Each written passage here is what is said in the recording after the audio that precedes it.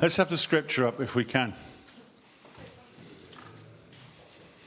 Therefore, my brothers and sisters, you whom I love and long for, my joy and crown, stand firm in the Lord in this way. I love it when Paul writes like this. He's basically going, I love you. I think you're amazing. He's about to poke you in the eye. I love you. You're amazing.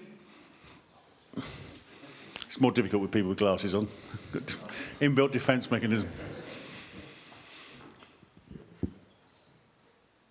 Whom I love and long for, my joy and crown. Stand firm in the Lord in this way, dear friends.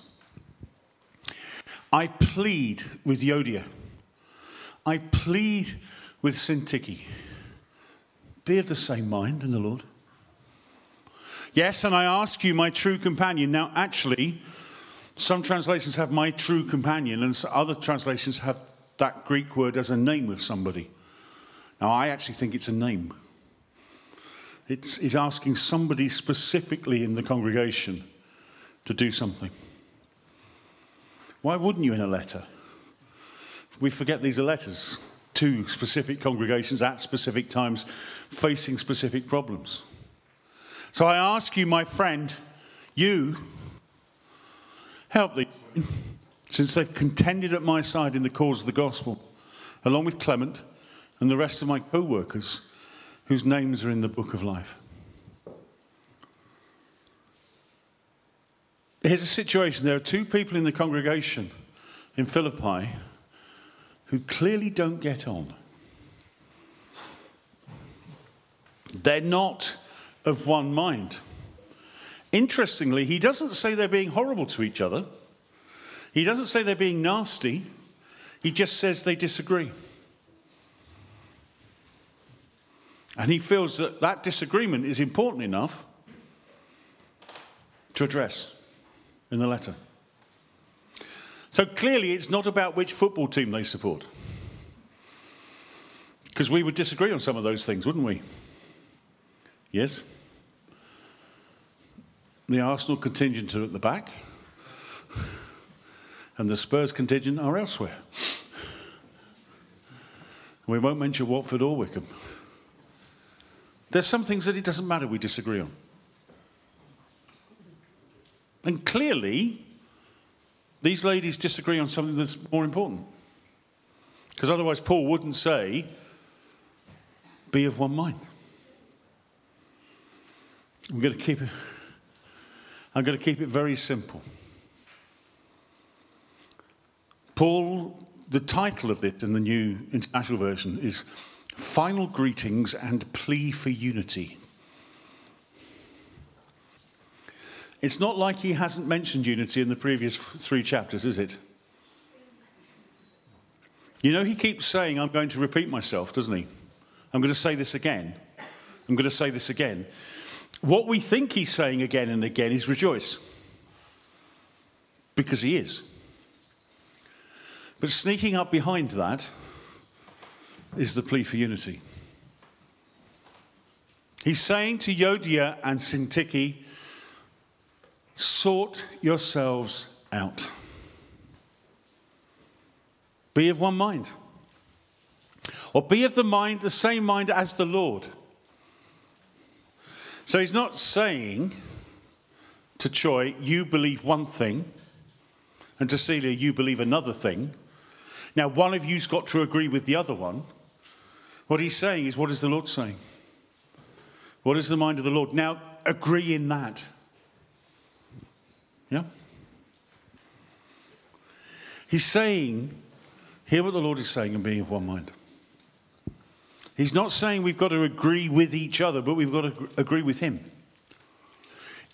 Here we go. Is it important to worship? Yes. Do we agree on that? Yes. Yeah. Okay. Is it important to share the gospel with other people? Yeah? Good. Is it important that we read scripture? Is it important that we listen to the voice of the Lord and obedient to him? Do we all believe that Jesus rose from the dead? Well, that's a good job. Because if you don't, go home now. It's pointless. We agree on quite a lot, don't we? So why do the little things cause so much pain and division when we agree on so much? In the garden, Eve was told she could eat from half the trees in the garden. Is that right? No? So how many trees could she eat from? All of them except? Thank you. 2. There were 2 trees in the garden. Oh, that's the name of a book by Rick Joyner. There were 2 trees in the garden they couldn't eat from. The tree of the knowledge of good and evil and the tree of eternal life. They were the 2 trees they couldn't. Once they'd eaten of the wrong things, they were the 2 trees that they couldn't eat of. They could beforehand, but not once she'd fallen. Once they'd fallen, they couldn't eat of eternal life. Do you realize we've eaten of the tree of eternal life this morning? Because who is the tree of eternal life? Jesus. And we've taken bread and wine. So we have eaten of the tree of eternal life today. Good, isn't it? That's the restoration. How did the enemy get her to eat of the tree of the knowledge of good and evil? He lied. What did he get to focus on? Herself? That's a really good answer. Not the one I was hoping for, but it's a really, really good answer. No, it's a really good answer. But to focus on herself, that looks good. That looks tasty. He got her to focus on the detail. He got her to focus on the one thing. And Adam was just stupid enough not to notice. I'm not blaming Eve for this. Adam was together. They messed it up big time. But the enemy, Satan, got her to look at the very small bit of prohibition rather than the vast bit of allowing. You can eat from any tree apart from this one. And now you've eaten this one, you can't eat that one either. But still, wow. Anything. No. Look, God's being horrible. He's saying no to this tiny, tiny bit. And the enemy's scheme is still exactly the same for us. I could have gone on with that list of questions, couldn't I? Do we agree with this? Do we agree with that? And you would have all gone, yes. Yep. But what he gets us to do is to look at the little bits that we don't agree on. Which normally, really, don't matter. There's all this stuff going on in the Church of England at the moment, which is a real pain. And the Church of England, what is hitting the Church of England at the moment, is got nothing to do with gender and sexuality. But that's what it's all about. No, it's not. It's all about where we take authority from. If we believe in the authority of Scripture, we're in one side of that discussion. And if we don't believe in the authority of Scripture, and we believe in the authority of human minds, we're in a different part. It's not about, as ever, the issue is not the issue that's presenting, it's the issue behind, and it's about what we believe about Scripture. Do we believe Scripture is the infallible Word of God? I didn't go inerrant there, I went infallible to try and catch most of you. We believe it's the Word of God, don't we? You know, and it's the final authority in all matters of faith and conduct. Those of you who have been involved in the CU, a phrase you should understand. In all it's where we go. It's what shapes us.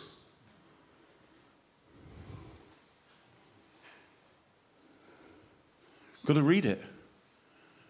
We've got to read it. No, you've got to read it. And not just take my word for it. You've got to read it. Because it's the Word of God that shapes you. Remember, we have the Word of God, which is Scripture. And then we have the Word of God, who is Jesus. And then we have the Word of God, which is prophecy. Jesus is the final authority. Scripture is his expression. And then we have prophetic words that we test against the previous two. Euodia and Syntyche. What's Jesus saying to them? What's Paul saying to them? What's the Lord saying to them through Paul? I think he's saying three things. He's implying these rather than saying them directly. I can imagine as a pastor, Paul is looking at them and going, you've worked with me on the mission field. It says that, doesn't it? They were partners in the gospel with Clement. You've worked with me. You've worked with me in evangelism. You've worked alongside me. You were together in that. I could imagine Paul going, oh, for goodness sake, come on. Stop it. If Chris were here, he would tell you that is a pastoral reaction from most clergy. In the end, you go, oh, come on, guys. You know better than this. You know different to this.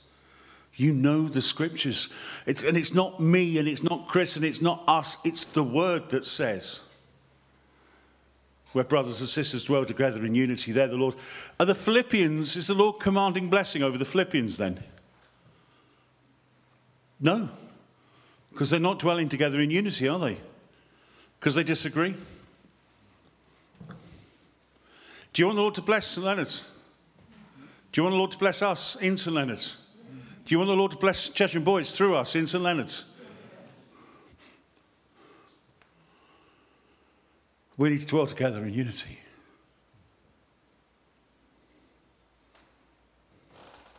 The first thing he's telling Euodia and Syntyche is grow up.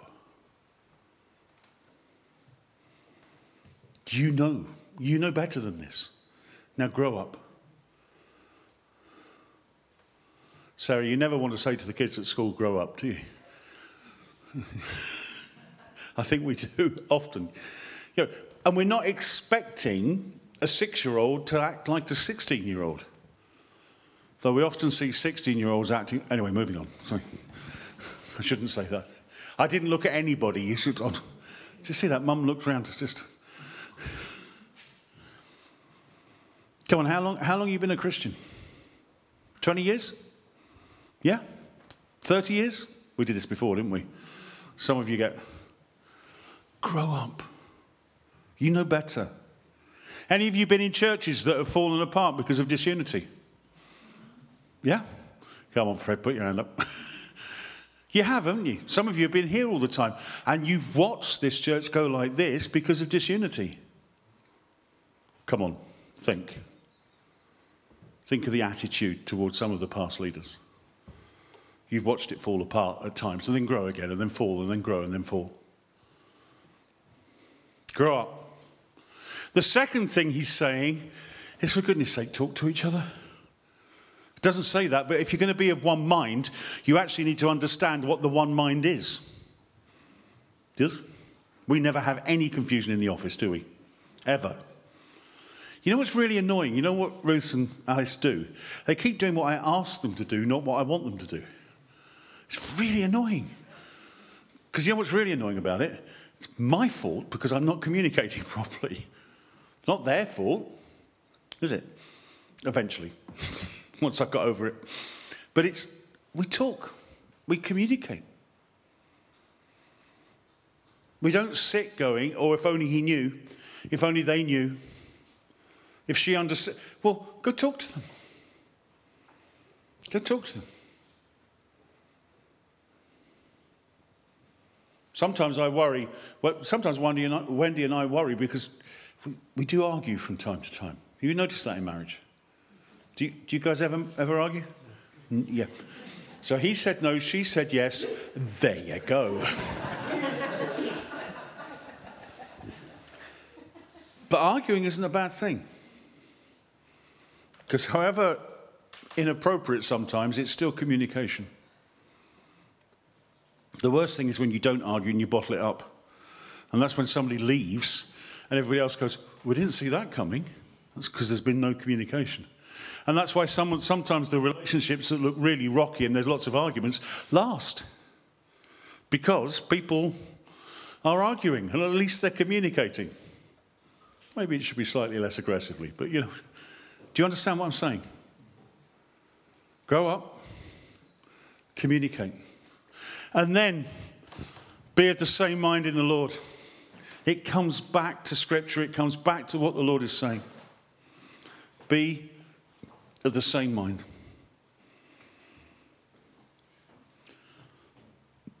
The best way to deal with someone who's causing you issues? Pray for them. Ask the Lord to bless them. Even if you go, Lord, as you say, Pastor, I really don't like them at the moment. And you can say, how many of you have been in a prayer appointment with me when I've said, you need to forgive them? It doesn't justify what they've done, but you need to forgive them. What they did to you was still wrong, but you need to forgive them. You forgiving them doesn't change their standing. It changes your heart. Euodia, Syntyche, grow up, talk to each other, and have the right heart. Have the mind of the Lord. Can you put verse 4 up? I know I'm wandering into Denise's territory for next Sunday. I saw a video today. Please don't hold me to ransom for this one. But I saw a video a few days ago. A preacher I trust. Apparently there's been some neurological research. The part of the brain that deals with unforgiveness and anger is the same part of the brain that deals with thankfulness and rejoicing. And it can't do both at once. Now, please, if you find research that... But I quite like the idea. Because if we're not going to be disunified, if we're not going to be angry with other people, if we're going to do what he wants Syntyche and Euodia to do, what do we need to do? Rejoice in the Lord always. I will say it again. I don't think it's a